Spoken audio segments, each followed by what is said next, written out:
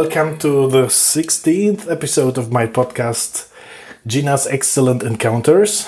And today with me is Alberto. Hi. Hi, Gina. Hi, everybody. So, today we'll be talking about being a foreigner in Russia. But please introduce yourself first. Where you're born, where you're from, and why you're in Russia or something, I don't know. Sure. So I was born in Treviso in Italy. It's a city not very well known outside of Italy, I guess, but it's a very nice city, about 40 kilometers from Venice. It has a river. It has a walls from the Middle Ages, but some parts of the city are actually from the Roman times. Mm-hmm. Very nice to see, so come and see it. And apart from this marketing, how to say, yeah, I'm not a travel agent. I spent the last 12 years of my life abroad. Mm-hmm. About almost 10 in Finland, mm-hmm. working as a software developer, a few years from Nokia and then for Canonical, the company that makes the Ubuntu operating system. Mm-hmm. And more recently, I joined Luxsoft.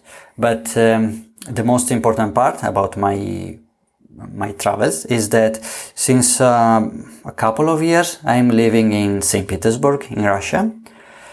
And I like it. So give me a St. Petersburg pitch like you did with your home city. Well, it's very, very easy because I mentioned Venice before, mm-hmm. and St. Petersburg is known as Venice of the North. Oh, okay. Because it has a lot of canals. Interesting. Not as many as Venice, I have mm-hmm. to say. Mm-hmm. The architecture is kind of, I don't know, I don't really remember like how the styles are mm-hmm. called, but I think it might be either classical or neoclassical. Okay. And it looks so familiar for me at least, because I think one of the main architects who actually made most of the buildings is Italian. Oh, interesting. And I think another one is French. So anyway, it's European or Southern European architecture. Oh. So when was it built? Like very recently in the beginning of the 18th century. Mm-hmm. So 1007. How to say? 1700. 1700. Okay. And I believe it was to be the forepost against Sweden, actually. Oh. I think so. Oh, because St. Petersburg is like close to the Finnish border, or how far is it from the Finnish border? Nowadays, I guess it might be about 200 kilometers from the border. So that's really close. Yeah. But it was much closer because before, Finland was actually many territories that are now Russian mm-hmm. Were part of Finland, and actually even around St. Petersburg there are some villages that have Finnish names. Ah. Interesting. Yeah. Like my wife's parents, they have a dacha. Mm-hmm. It's the countryside home dacha, mm-hmm. Which is in a place called Virki. It sounds very Finnish. Yeah. Yes. Interesting. Okay. So you mentioned your wife. So I guess you're in Russia because some women folk wanted you there. Yes. But. So we married. Yes, we married in Russia, but we lived. We decided that we would live in Finland. Mm-hmm. We lived there for a few years, and then both of our kids were born in Finland. Ah, I see. But then, really how to say, nostalgia, is that an English word as well? Yeah, it is. My wife started to feel very nostalgic about St. Petersburg. Not much about Russia, but especially about St. Petersburg. Okay, she is from St. Petersburg. Yes, sorry, I forgot to mention that. And the reason is that Finland to her even Helsinki, like the capital, feels very much countryside because she's been living her whole life in St. Petersburg. It's 5 million people. Like shit, okay. Like so the whole Finland is 5 million people. And like you have so many, not only just cinemas and shopping centers, it's just that there are so many people in the street. Like it really feels different from Helsinki, at least. And she liked Helsinki in many aspects, but still she felt that she could never feel really connected. Interesting, okay. So how did you end up in Helsinki? Just because I wanted to try working abroad, and I got an offer from Nokia. Okay. So I guess most of the foreigners who came to Finland in the early 2000s, they were there from Nokia, I'm sure. Okay. And did your wife too, or where did you meet? No, we met in couch surfing. Oh, cool. So I was a host, and I hosted. First, I hosted a friend of hers, and after 1 month, she came back with my future wife. And it's kind of a funny story because they stayed only 3 days, and nothing really happened. But on the last day, they were really late to catch the bus back home. So they really ran towards the bus, and I didn't really have time to say goodbye. So when I came back home, I wrote her a message through the website and said, "Oh, I'm sorry that I couldn't say goodbye, and it was very nice to host you." And she replied, and then I wrote again, and she replied, and I wrote again. For how long? For 4 months actually, and like it was quite clear that we were falling in love by just emails. And then we had the chance to visit again, and then always more often. Cool. So was it a normal thing for you to host couch surfers? Yes. I mean, I started only when I arrived to Finland. Of course, I was kind of lonely in a way. Not that many friends, if you exclude colleagues, because you go to a country and they have already their friends. So it's easy when you're young. Yes, I was younger actually. Okay, cool. So that's a nice round background, basically. Yeah, maybe one thing I can add is that, when my wife asked me to go back to Russia, I was not really that happy, that convinced of that, because... So what did you know about Russia before you went there? I knew, well, of course, like what everybody knows, that it was like authoritarian or totalitarian regime. At that time I was really thinking that way. Now I've changed my mind, but I was thinking that it was a regime, that it was actually dangerous for me to be there and speak freely my mind. Like, of course, I didn't like Putin, so if I was afraid that, I don't want to shut up. And if I end up to jail, it's not bad for our families. No, exactly. You have children and everything. And then, but what about the country itself, like the people and the society? I didn't have actually a bad idea. I thought that it had many problems, but about the same that we have in Italy. So corruption, then I was worried about healthcare and also education. Finland is quite known for having a very good education. So why leave Finland to go to Russia when you just have 2 small kids? Yeah, how old are your kids? Now they are 5 and 4 years old. Okay. So it was 3 and 2 years. Yeah. But what made me a bit more comfortable moving there is that in Finland we were having a babysitter. She was helping us with the kids, and she was a Russian girl, about 20 years old, and she was studying at the university in Finland. And she said to me, "Why are you worried? Like I'm studying here in Finland, and I find that the university is extremely easy for me. Like I see my other students working with me, and they are like studying, and they say that it's so difficult, and I find it so extremely easy, and I'm not a genius.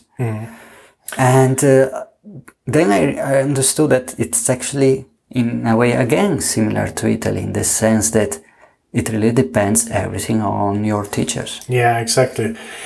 I have a story like this. When I moved from Poland to Germany in the 5th class, so math in Poland, because it was before the Berlin Wall fell in 89, we were quite far already. We worked with X and stuff like this.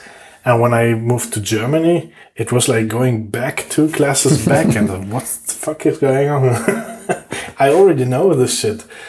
Obviously, I had problems with German, so they put me. So math was no problem, but then German, I needed to do more work with German then. Yes, yeah. And also, of course, my other concern was healthcare. And I have to say that I'm very, very happy how it works in Russia, because at least, I mean, of course, there are problems there for sure, but the medics, the personnel really cares. If you call, like in Finland, I don't know how it is in Sweden, but in Finland, it's almost impossible to get an ambulance. Like even when giving birth, they don't come unless like you are like, it's something really bleeding. But no, in Finland you have to go, you take a taxi if you don't have a car, so we took a taxi. If the kids, they are sick, you need to take them to the doctor. The doctor doesn't come. And in Russia it's exactly the opposite. Sometimes it's even too much, in the sense that you're calling them by the phone and they hear in the background that the baby has a cough, and they say, what? Why are you not coming here? Do you want to kill your child? I mean, we are coming immediately. And so it can be a bit on the other opposite of the spectrum. But on the other hand, like you see that they are professional and they care. And then of course it's all made bad because of corruption. Like when you start talking about I don't know, like hospitals, how they are managed, then yes, absolutely, it becomes a problem. But if you look at the competence of the doctors, they are really great. Okay, cool, interesting. I mean, it reminds me, a lot of the stuff you say reminds me of back in the days in Poland, when my father's brother, he got sick with cancer. They needed to like give money on the side to the doctors, so they would help him faster. It was not about, I mean, it was mostly about getting the shit done, basically. But you need to, what do you call it? To give I don't know in English. With corruption and so. So bribe. Yeah, exactly. Yeah. You needed to bribe them with money. And they basically, after 2 years with cancer, they ran out of money. And during that time, my family moved to Germany, and they then came where we were. And he lived like, I think 12 more years or something. So he had small children, and if they stayed in Poland, I guess he would have died quite early. But in Germany, he had then the benefit of living and seeing his children to grow up, which was really nice. Yeah, money ran out, and then shit hits the fan. Well, I've heard similar stories in Russia as well. So these things still happen, even. It's not clear to me whether it is really bribery. I mean, yes, it is bribery, like to get faster. So if you don't bribe, you go like you have to wait in the queue. Yeah. And I guess it's here in Sweden you have to wait so long in a queue, but there's no fast line with Brabing. maybe they're private clinics. Yes, exactly. So as a private customer, or what do you call it, then you get faster access. But I'm not exactly sure how this works because I'm never sick here. Good for you. Exactly. Okay, but okay, interesting. So once you moved with your family, can you become a Russian citizen one day, or will you always be a foreigner? So I can. I think even now I could apply for Russian citizenship. Only after 2 years living there? I think so, because I'm married and I have kids. I don't intend to do that. So you can't have two? No, that's the problem. If you are a Russian, it's different. I think you can take also a second nationality. Okay. I'm not sure. Yeah. But, well, for sure, my kids, they do have dual nationality. Okay. Because they are born in Finland by a Russian mother, or why? It's all because of the mother and father. So they have Italian citizenship because of me, and they have Russian citizenship because of my wife. And they don't have Finnish? No. Okay. Okay. Interesting. Okay. If we had lived there, I don't know if it's for 5 or 10 years, then they could have applied for that. But it's kind of equivalent with the Italian one, like it's European Union, so it doesn't. Yeah, true. I just applied actually already 1 year ago for the Swedish one. I have the Polish one, the German one, and now I've been living more than 7 years in Sweden. I mostly want to have it to be able to vote here. Right.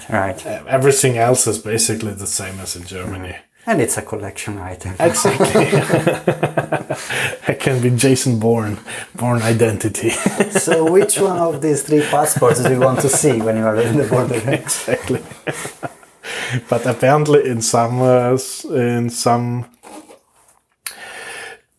parts of the world it's forbidden to have more than one, and then you need to hide the other ones. So Yeah.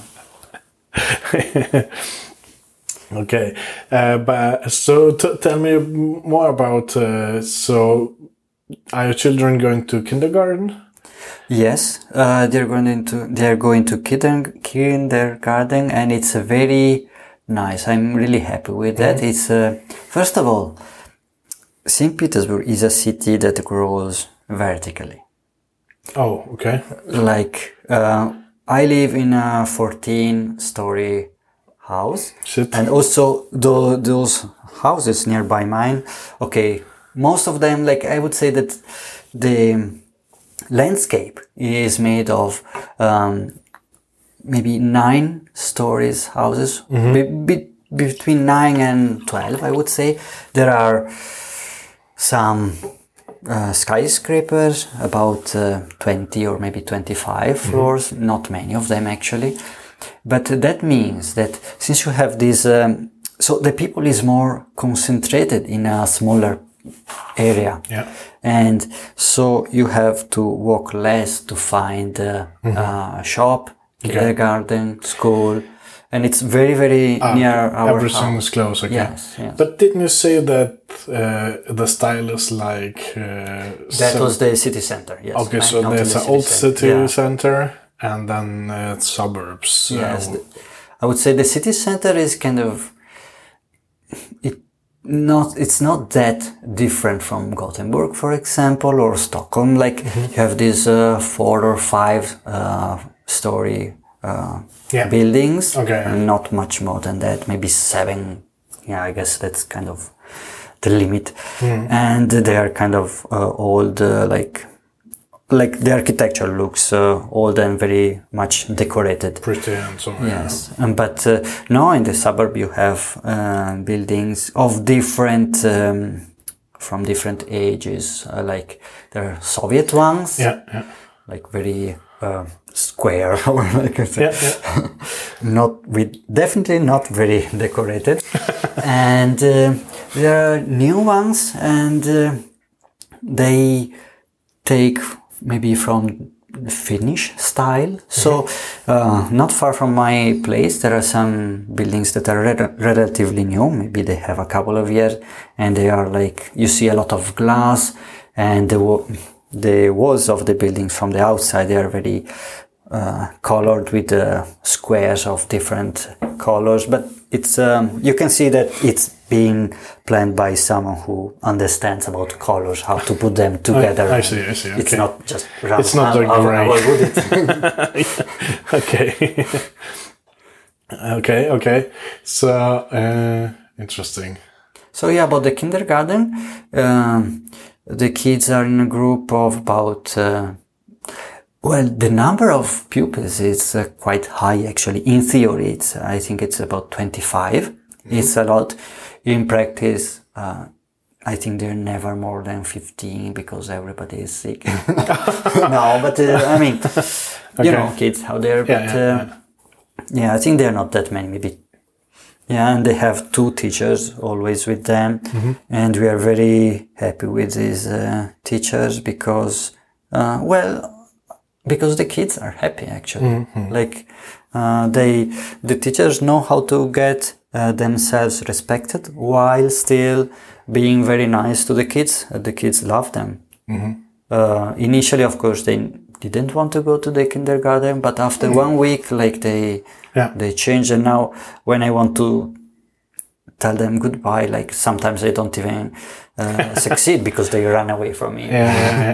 So how did it go with, because I guess, so what language did your children speak from the beginning when you were in Finland? Okay, so we decided with my wife, even before the kids were born, that we should speak each our own language. So I always speak Italian, and my wife always speaks Russian. So even when we talk to each other, so our conversations are mixed. Okay, interesting, yeah. And why did we do this? Well, because we want that the kids learn the proper language. Like if I were to speak Russian, it would be a disaster for my kids. I think they can keep up with the right one from someone else. Maybe, But I understand that you still want them to have easy access to a second language. Yes, and they do. Like it has been successful. Now they speak Italian. Of course, they live in Russia, so Russian is much stronger language for them. But to me, they speak Italian, and like they know already that even though I'm studying Russian, I just pretend that I don't understand. I mean, they know that I understand because my wife is speaking Russian to me, but still, they know that when they talk to me, they have to speak in Italian, and they do that quite correctly, I would say. Okay, cool. Very nice. So my stepdaughter, I met her when she was 2 years old, and she and her mother, they moved to Germany in the beginnings, and we lived there for like 3 years.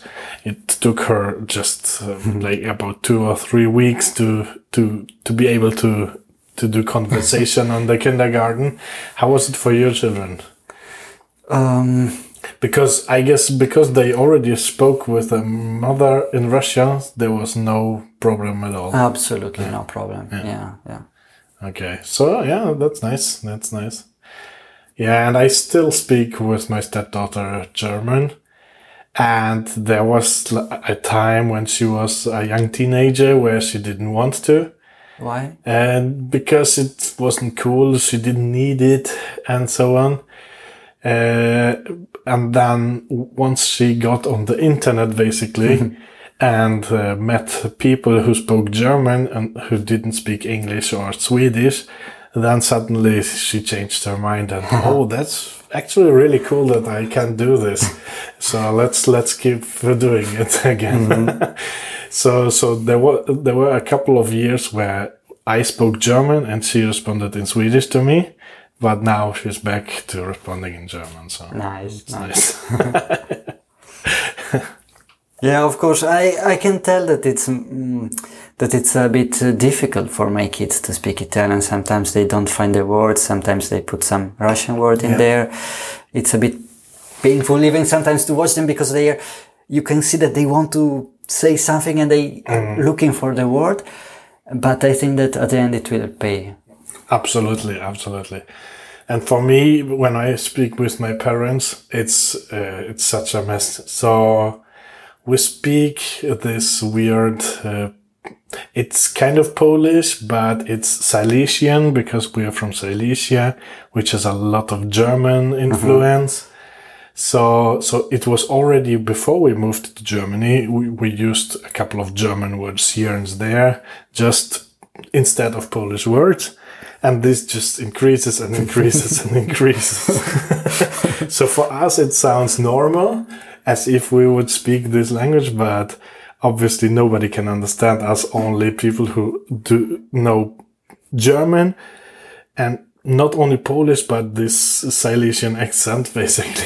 Yeah.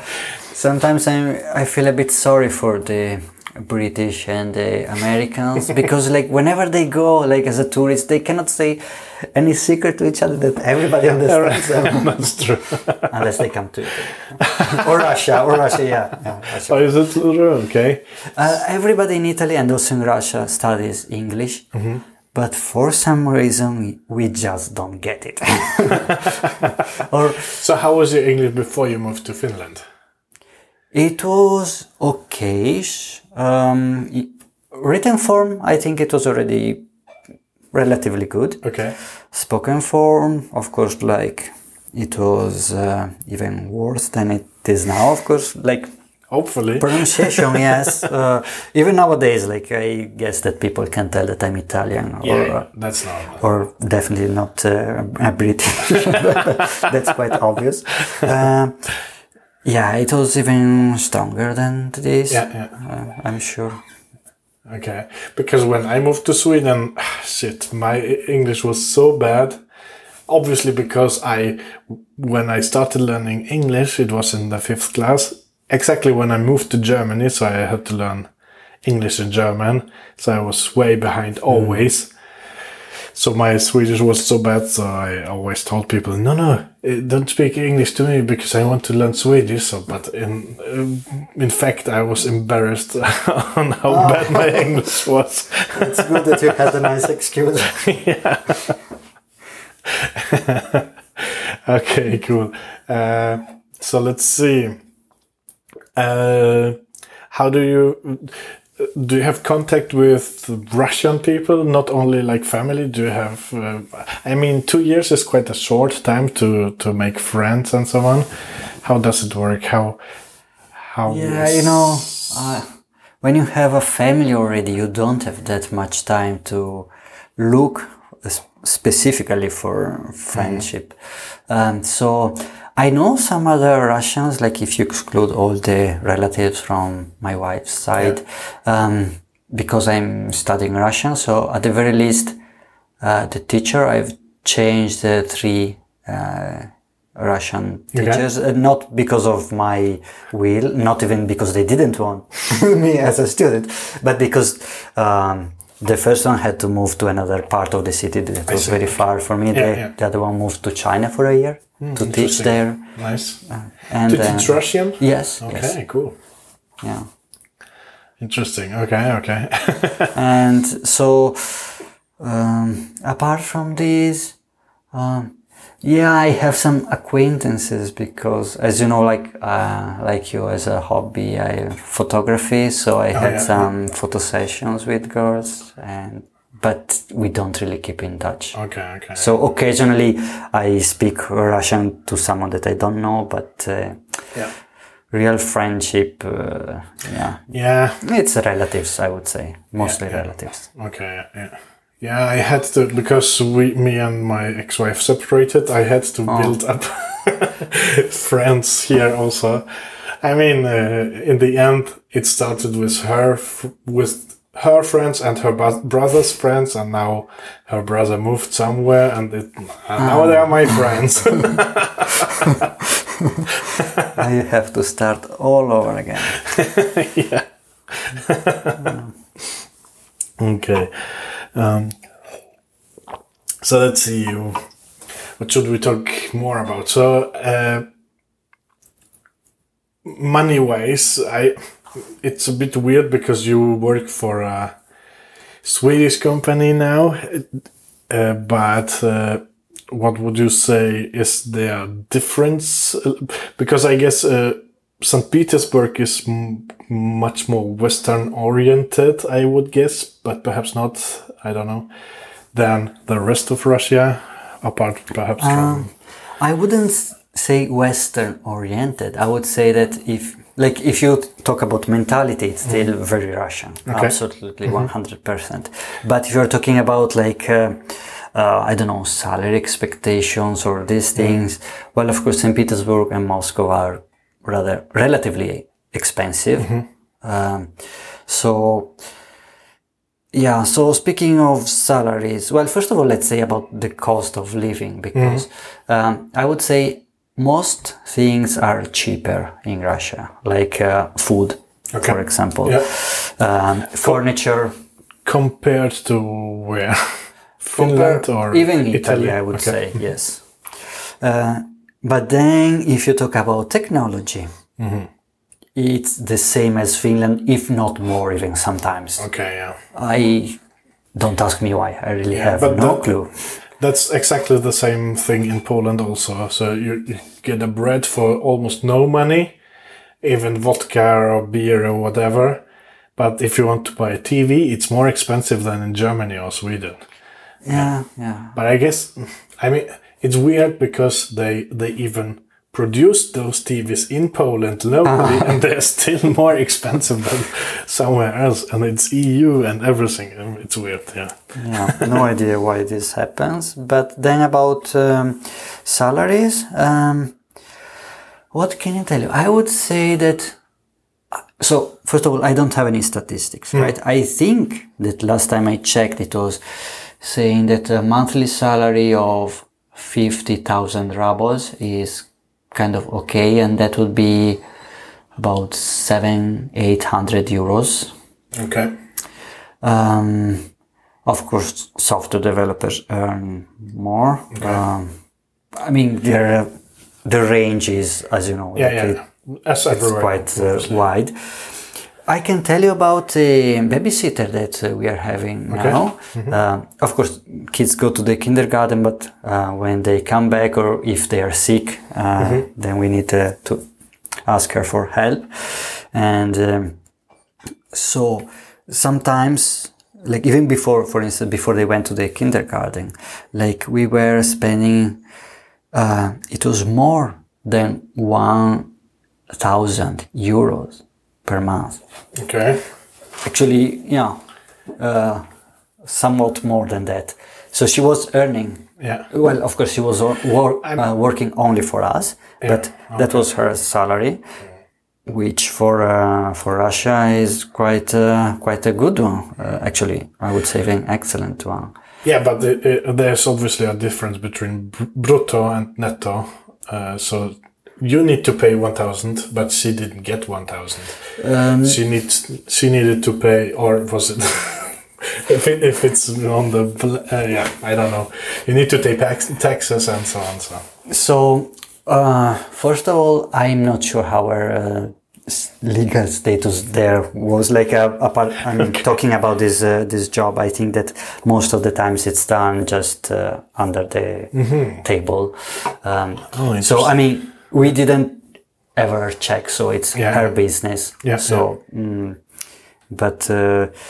and in any case, the taxation is very, very low.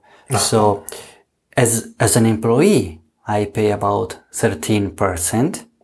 It's fixed. Okay. It's so independent of how much you earn. Yes. So even if you earn like 10 times as much, it's still 13%? Yes. I don't like this.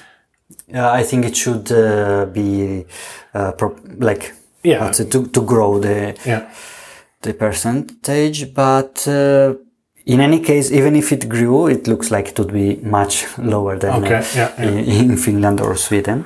And as if you are self-employed, it's either 6 or 7%, even less.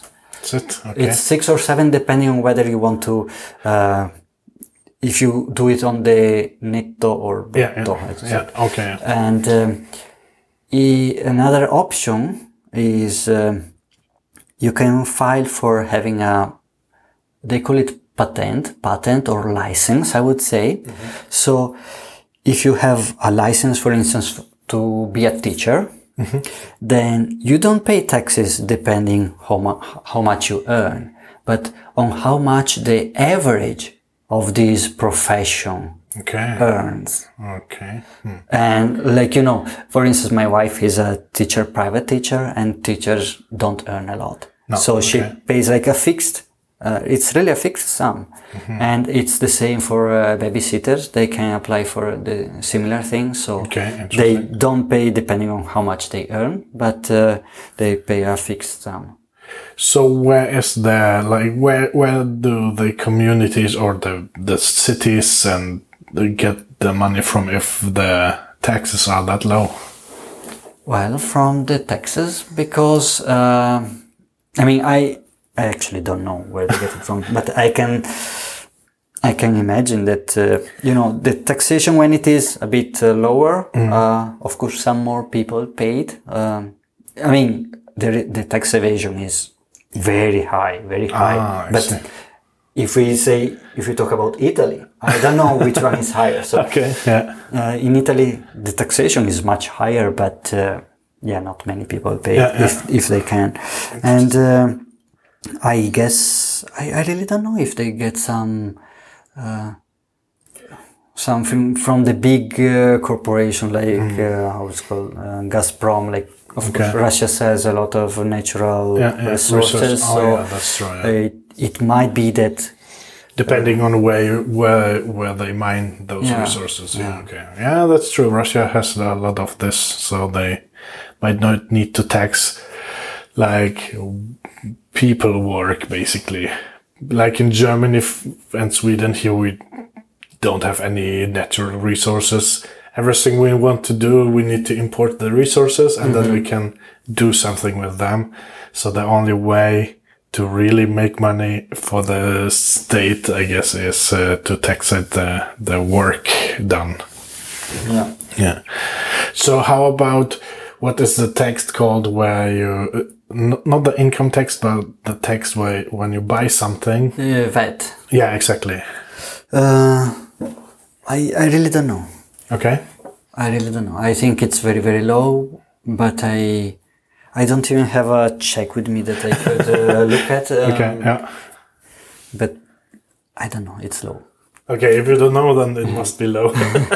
Yes, absolutely. Here in Sweden, I think we have 25%. In Germany, they have 19%. So that's a lot. And I think that's a tax on the people who have the least of money, because they basically spend all the money they have on those goods, and everyone who has a lot of money only spends a little amount of that. Let's talk about your Twitter account. Because are you sure you want to talk about it? Yeah, I think it's really interesting. I only started following you like 2 weeks ago, but I see that you're posting at least, let's say, counterpoints to what we normally see in our media here in the West. Yes. I myself follow stuff like this also from inside of Germany, like news which try to try to look behind the obvious thing, propaganda stuff and so on. But you're basically sitting behind the front lines on, so you get the completely different picture from the media there. How do you feel about that? How does it affect you? In comparison to when you lived in Finland and Italy, for example. I don't see that big change because I'm not really reading the media that Russian people read. I'm still it's lazy, let's say like that. So I read from English speaking English news media in English. So that's Russia Today and Sputnik and a few others, but and that's something that everybody can do here. And in fact, I started before moving to Russia. I started like really my mind changed from like 150 degrees about Putin, especially about Putin, because we cannot hide it that it's like the central the elephant in the room. let's say like that. Because, and it all started with the conflict in Ukraine. Before that, I was really anti-Putin. Like I was absolutely certain that he was responsible of killing of several journalists and of jailing I don't know how many opposition members. And I didn't have like a totally bad opinion of him, because in a way I still saw him as someone, in any case, doing the interest of the Russians. Yeah, absolutely. But still, I was deeming him like completely anti-democratic and like a fascist in playing put. And when the conflict in Ukraine started, just by accident, I started seeing that Russia Today was giving the news a bit earlier than the other media, because they had more journalists there, right? Yeah. And I was reading mostly BBC and The Guardian at that time. And I said, okay, maybe I should also read a bit this one. And then, of course, I checked Wikipedia to see who is behind Russia Today, and I see that it's the Russian government. It's actually directly funded by them. So, okay, I understand. Okay, but this is going to be propaganda, Russian propaganda. But still, I mean, I'm not a fool, right? So I can read it and then I can decide. I'm also continue to read the BBC, so it's not that they can fool me completely. Absolutely. Well, I was wrong. They fooled me. Now okay. I'm joking, but what I realized is that the BBC and RT are much more similar than what we might think at first sight. Yeah. Well, first of all, if it's if the topic is something that doesn't really relate to Russia, they're very, very similar, like the articles. But so, like China or Japan or something like that, or what do you mean? Yeah, for example, yes. If Russia doesn't have like a direct interest, or Britain or like the West doesn't have a very direct interest, they are quite objective, and they have both like very professional journalists that they go on the ground and they report, and most of the times they have links to the sources of what they do. But like Russia Today was there, like they had more journalists or more connections because of the language, maybe, I don't know, in Ukraine. So they were giving the news a bit early. So I read this and that and the BBC.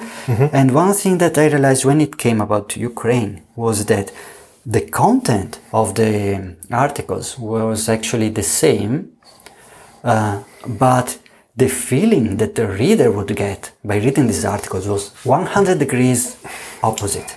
So I guess 180. Yeah, sorry. But it was in base 200. Okay. And, so for instance, it's a war, like, so there are these two parties that are shooting at each other. And then you would read the BBC, and the title would be that the pro-Russian rebels killed, 7 civilians in Ukraine. And then you go to see Russia Today and say, the fascist Ukrainian government has killed 3 people in the rebel-held areas. And then you read the articles. And the one in the BBC starts, by saying that the rebels killed these people, and then goes along to tell about the history of this conflict. Like the BBC has these very, very long articles. And at the end, it says, and it's also reported that the Ukrainian government has killed 3 people. The RT is exactly the opposite. It starts by saying, these Ukrainian fascists are bad and they did this and that. And then they say, yes, but also the rebels killed 5 civilians there. So the content is the same, but the feeling that you get, especially because sometimes, I'm not saying that most people read just the title. I think they read also the beginning of the article, but then once you understand what the article is about, you don't go to the end. That's true. Most of the times, right? So the feeling that you get is different, and the prominence of the news, it's absolutely different. Like, of course, because if you open the BBC, especially the BBC Europe news, you see quite often there is at least one article that puts Russia in bad light. If you read the RT, then you see that some place in Europe is very bad. Or actually RT has another spin also that's actually, I think it's much more positive, that it says that some place in Europe wants maybe to remove sanctions against Russia, that wants to do something that Russia really is happy about. So I think this is a bit better spin in the sense that it tells Russians that not everybody in Europe is against them, but it's also part of a propaganda because it kind of reinforces the certain spirit. And so what can I tell you? That you need to read both sides of the story, because it's actually a very polarized thing when it comes to Ukraine, to Syria. It's absolutely... and I don't want to talk about why this happens, because one advice that I really need to give to everybody is to go in YouTube and watch Noam Chomsky. Noam Chomsky has made, in YouTube you find lots of things by him, but there is a documentary, it's also a book, Manufacturing Consent. You can just watch it for free, and it's quite telling, how it really he really explains how and why these things happen. Because you see, for instance, in Italy we have a lot of debate about our political parties, but when it comes to international facts, we don't really. Well, first of all, we talk very little about them. Like, for instance, Italians don't know how the European Union works. They don't know I don't know in Sweden, but do you know what the European Parliament is debating in these days? No. We don't know them. Even when it comes to Russian sanctions, like sanctions against Russia, or the agreement that the EU had with Erdogan about the migrants. Do we know the political process? How was it decided? No, we don't even know that we pay him to build the wall between Turkey and Syria. Basically, So there is very much ignorance about that. But also and this means that there is absolutely no debate, because we learn about sanctions against Russia when the decision has been taken. We knew about the agreement with Erdogan for the migrants when the agreement was already taken. I think that if there had been a debate, I don't know about the sanctions against Russia, maybe they would have still been put, but I'm sure that the majority of Europeans is against the agreement with Erdogan. I might be wrong, but I'm sure. I guess it depends on the country. I guess Poland and Hungary are quite okay with it. yes, but I don't think that those are the countries that actually pushed for so much for this agreement. But anyway, that's true. It's mostly Germany. And there is one thing I also want to say about this need to see both parts of the story, that if you think of a jury, sometimes there are some cases where it's so obvious that the culprit, that the people who is the person who is being processed. I don't remember. Yeah. Whatever. Like this bad guy. Okay.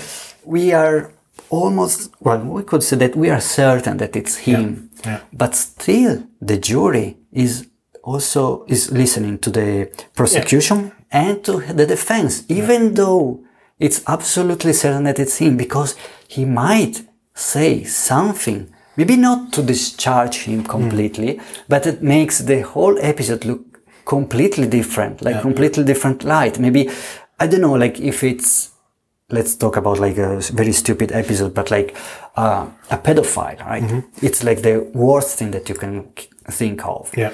But then maybe if you learn that his infancy was like a nightmare, that he had been abused and something, and even like everything in his life turned out to be so bad. Maybe, you could change a bit your mind about him. Still, he's guilty, that's for sure. But you might then want to put him into a hospital and not into our for example, jail. That's a very good point.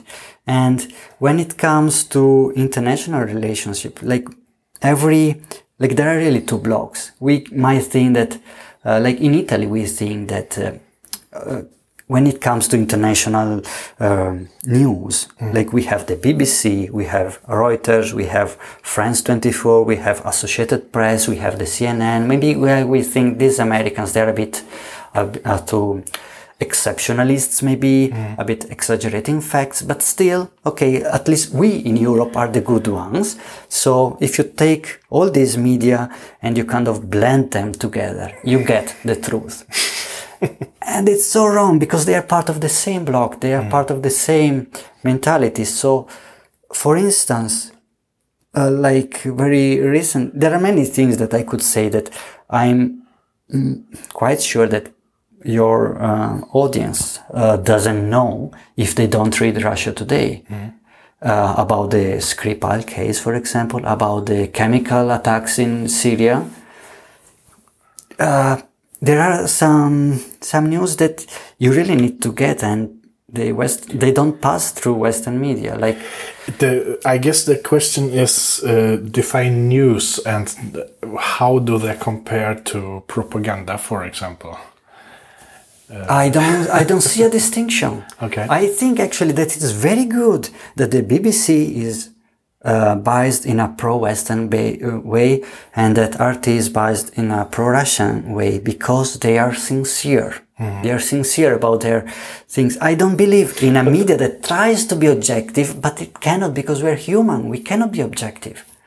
I prefer to talk to a communist and to talk to a fascist and get my opinion from these two very polar parties, rather than listen to a centrist that tries to summarize those two opinions without actually being convincing, without being convinced himself. Sure, but most of the people, like the biggest part of all people, more somehow in the center anyway.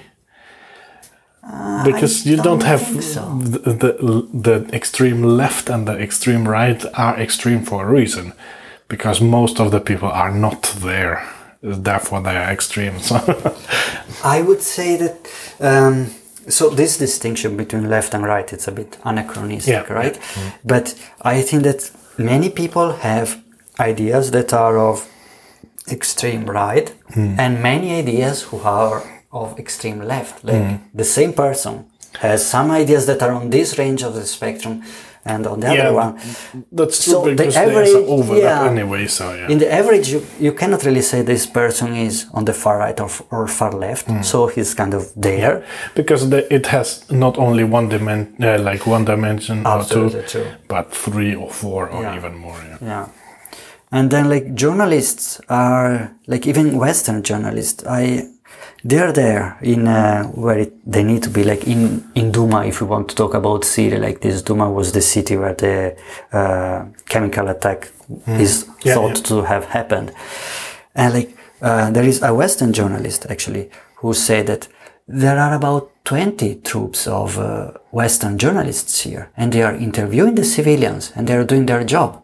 Where are their articles in the Western media? Mm-hmm. Like there is one in the Independent, I really recommend that, by Robert Fisk. He's a journalist who has a very long experience in the Middle East, speaks Arabic, and is not like a fool that believes to all the...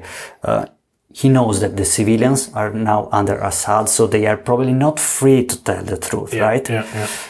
But still, he presents the various aspects of his story. He says, they've told me this, I'm not sure if it is true, but here it is. And I think this is journalism. Yeah. Reporting from what you see and just taking the information basically how it is. But yeah, I guess at the same time, as you said, it's important for journalists not only to report, but also to like categorize or something information, so that that you as a reader kind of not, because otherwise raw data would be good enough for everyone. Yes, I agree with you with this. Yes, I'm saying that there are some topics even that are not really spoken in our media, and I can make some examples that are kind of like in Italy, for instance, the sanctions against Russia for the annexation of Crimea, they've taken a toll on the economy. Still, we debate very, very little about them in Italy. And if there is a debate, like even those political parties that would like to have these sanctions removed, they say that they want them removed because they damage our economy. But no one goes to see, are they actually right? And I want really to talk about... from a moral standpoint, or what do you mean? Both moral and I'd say juridic point of view. Maybe like I'm not a lawyer, right? I cannot tell you if the annexation of Crimea was legal or not. I can tell you that I believe in the right of self-determination of people. I'm almost sure that referendum that they had in Crimea was not taken in the best, like it didn't happen in the best conditions to actually receive the real desire of the people, because it was under stress. Let's say they had, I think, 2 weeks to prepare for this referendum. There was not really a big debate. I think debate is fundamental for democracy. But then, if you think that it was, let's put it that it was illegal, like completely illegal from international standpoint, how do we behave against Turkey, for example? This is something that I never heard in a debate. Like Turkey has occupied the northern part of Cyprus. Cyprus is a country of the European Union. And we are not speaking about sanctions. We are actually talking, well, nowadays, like the relation with Erdogan has a bit deteriorated. They are allies and... like there was talk to invite them in the European Union. And even another episode that is, in my opinion, even stronger is about Israel. And this is something that it's very hard to talk about without being labeled anti-Semite. Because like Israel has occupied a part of Syria, the Golan Heights. And I'm not saying, it's not my opinion, like it's the UN has said that this is illegal. The UN has said that the Turkey occupation of Cyprus is illegal, and also the annexation of Crimea is illegal according to the majority of UN countries. Let's say, of course, if someone puts a veto, then you don't get the truth. But so if these are equally illegal, then where are now? If at least in Italy, I don't know here, but there are some people who say that, you know, we should put a label on products that Israel produces in the occupied territories. Well, they are talking about Palestine, not Golan, but and already, like when people propose this, they are labeled as anti-Semite. But it's very far from being a sanction, right? I guess it's for historical reason, because we Germans labeled Jews like very open, so everybody had this David star. No, but this is not about labeling what comes out of Israel. Is what comes about from the occupied territory. Absolutely, it's still labeling and something with Israel. So that But the products that come from Israel are already labeled in the supermarkets. Ah, okay, you mean like that, okay. Yeah. Yeah, interesting. So, and I'm not saying that we should put these sanctions. Actually, I'm against all sanctions. I'm just saying that this debate is completely missing. So why are you against all sanctions? How do you mean? Because sometimes we need to do something, and I mean, sanctions are a way of... It could be, but if you see that they don't work, like sanctions against Russia, they've compacted the Russian opinion around Putin, so they made him actually stronger. That is true, and that happens like everywhere in Iran. Yeah, North Korea. Can you imagine putting sanctions against Erdogan? I mean, it would have even more popular support. Absolutely. So that's, I think you have to make this, and I don't know, but. I don't say you need to have a solution for this now. But I think we should talk. We should have a debate. That's what I vouch for. And my Twitter account, to come back to that, it's definitely. I say it openly. It's a pro-Russian propaganda, which doesn't mean it's fake news. I'm absolutely sure. Like, if someone has some doubts, I can make a bet with someone who has doubts that you will not be able to find a fake news in RT. You, of course, if the Prime Minister of Russia says something that turns out to be fake, well, RT repeats that, yes. But if they know, and they report that the Prime Minister said that, they don't say that this is the truth. So, and it's about the same as Western media. They do absolutely exactly. They have the same problems with Trump. He says all the shitty things, and you have to report it. Yeah, exactly. Whether it is true or false, it's a journalist's duty to report it. It's the president or some minister or something. It's your job, basically. Yeah, absolutely. Yeah. So let's round off everything. So, do you plan to stay in Russia for now with your family, or what's the grand plan? I don't like to think about that actually, because I'm very happy in Russia now. But then I miss also Italy. So on the other hand, I don't see myself going back to Italy. I mean, with the family, and it's a bit difficult, especially because with the kids, I think that actually Russia is a nice place for raising kids, because first of all they get strong against all the difficulties that they forge their character, right? But it's also about actually something very practical. It's about taking a walk with the kids, going to the parks. We have many parks, and by the roads are in the city, they are very wide. We have very wide sidewalks, and it's safe. It's safe. In Italy, we have these beautiful cities that are very old and ancient. They are very, the streets are narrow, and they let cars pass through them. In some places you don't have sidewalk. You have very, acute corners between two streets. You don't see the car coming.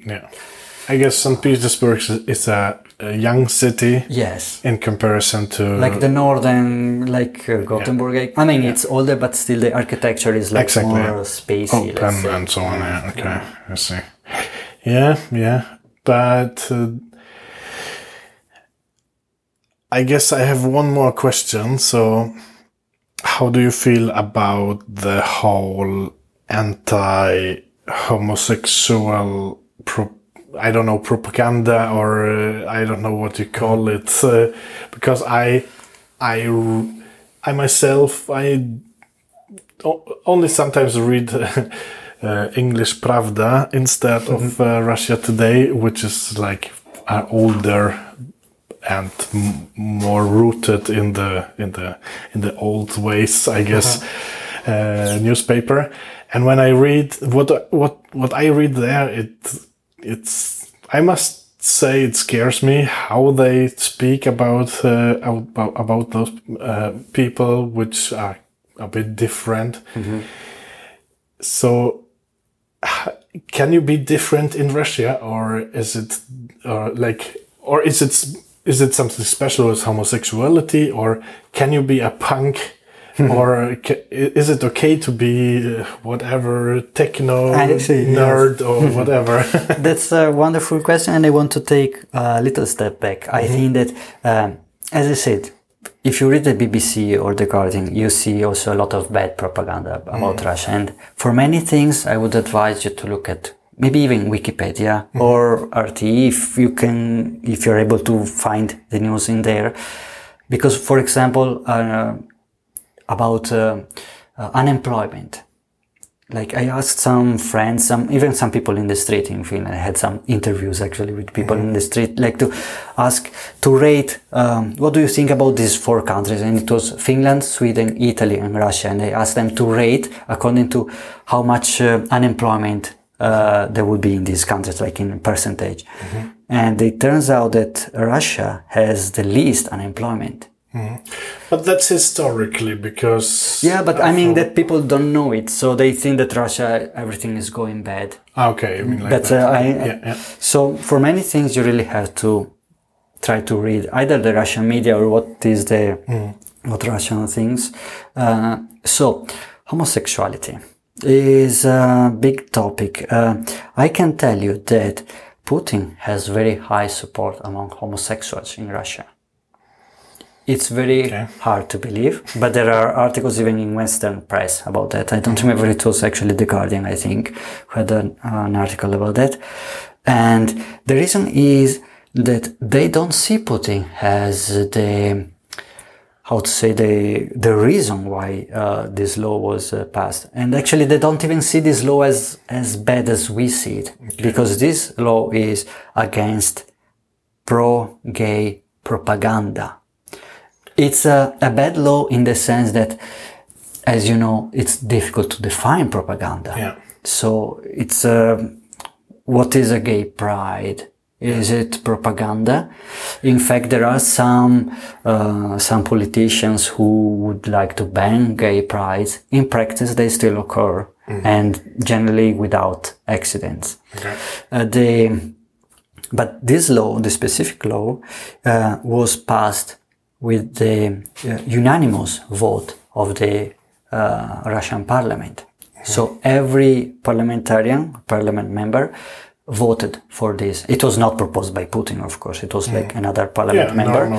And so you cannot really find, I think, in any country a president who wouldn't sign a law that is saying... I'm not saying that it's Putin's fault or anything. I mean, it's just a Russian... Yes, it's absolutely true that the Russian society has a negative attitude against homosexuals, punks, and generally non-traditional, I wouldn't even say behavior, but even like looks, in a way that if you are a girl, and you walk in the streets with Finnish or Swedish girl, like not walking, in the, I would say, with the style and the pace of a supermodel. Yeah. Okay, maybe some old woman or especially old woman or old man even, they might maybe look at you in a weird way. I don't think they would make you any remark, but still they would. Yeah, or if you have green hair, for example. And of course, if you kiss with another man, if you're a man, in the street, yes, that would happen. Like there is some negative feeling about that. On the other hand, I'm 100% sure that this doesn't affect the work possibilities, for example. I think that Russians don't like when you manifest your sexuality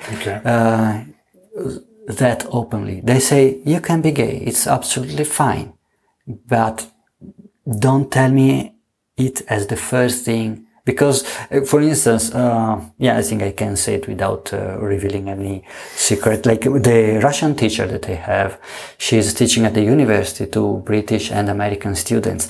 And she noticed that many especially American students, they say, when they really the first introduction that they do with her, they say, "Hey, I'm Brian and I'm gay." And she's not against gays, but she hates that. And I understand why probably these people are doing this, because they know that there is a bad feeling against them, so they want to set things straight from the beginning that, yeah, I'm like this. But I think, yeah, the society is a bit, I would say, not yet at that point, but I see it changing. Okay. And I can tell you that this thing changed very quickly. Like in Italy, it was like the same, like 20 years ago. Yeah. And I myself, I can say it openly, I was very much against homosexual marriage. And I've changed my mind. I've changed my mind completely. And these things, I think they can even happen in less than a generation, probably. Yeah, you just have to talk about that, but talk in a right way, because I think that if you, like... But it's difficult if you have laws which basically in practice prevent you from talking about it, because you could make it as you're doing propaganda, and that's against the law. Yeah, so... and we should know what this law is about. This is against propaganda to minors. Oh, yeah. So... if you are on a cafe with a Russian man and you want to tell him that homosexuality is fine, no one, or even that it's good, that it's the best thing ever, no one will tell you anything. So that's absolutely fine. And I think that this law was especially made for teachers. That's my feeling. I don't know, but I suspect that especially parents are afraid that a teacher might lead, I don't know if that's possible, yeah. to this attitude. And I also to be honest, I think that this law is both homophobic and right at the same time, because it's homophobic, because it obviously targets homosexuality, but it's right in the sense that, of course, I don't want anyone to make gay propaganda to my kids. And I think that to make this law right, what they should do is that they should say that you cannot make any propaganda towards kids, not sexual, not religious. Exactly. Do you want someone to make religious propaganda to your kids? Of course not, but that doesn't mean that you're anti-Christian or anti-Muslim, right? Exactly, yeah. Or and not even political propaganda, I would say, to kids. Yeah. So... yeah, that's why I say that it's both homophobic and right. I mean, I understand what you mean. Okay. And if anyone from the audience is gay and is afraid of should I travel to Russia, please travel to Russia, and you will see with your own eyes. There are actually, I would say, even vibrant gay communities there. They don't parade in the street, but they have their places where they meet, and you might find you might even change a bit your attitude against Russia, maybe. I guess every journey changes your attitude against the country you're visiting, because you just learn so much about it. So there's this plan in Europe to give every I don't remember exactly the how old they need to be, but basically every 18 years old, a ticket for a month or something to ride with the train in Europe, just to give them a way to learn about Europe, to visit other countries, to see that they are also just normal people. Sure, you can hear a lot of propaganda about Poland or Hungary or something, but once you're there and you go to whatever, Warsaw or Budapest or somewhere, they are partying, they have fun. Yeah, absolutely. All the same. Yeah, and actually, maybe 1 month is even too little, because when you see things as a tourist, you might be tempted to think that they are so much better than how they really are sometimes. Sure, I guess this 1 month is like a way to give it shouldn't matter if you're from a rich family or a poor family. You should have at least once in a life the possibility to travel to different countries around to your neighbors and experience what it means to be abroad. You yourself is this person who is not from there, and so on. I think it's a wonderful thing, and I think if we could make it more normal for people to study abroad and so on, it would bring all Europe closer together. So basically, we right now we have a nice Europe for money and goods. Now the last step would be a Europe for people also.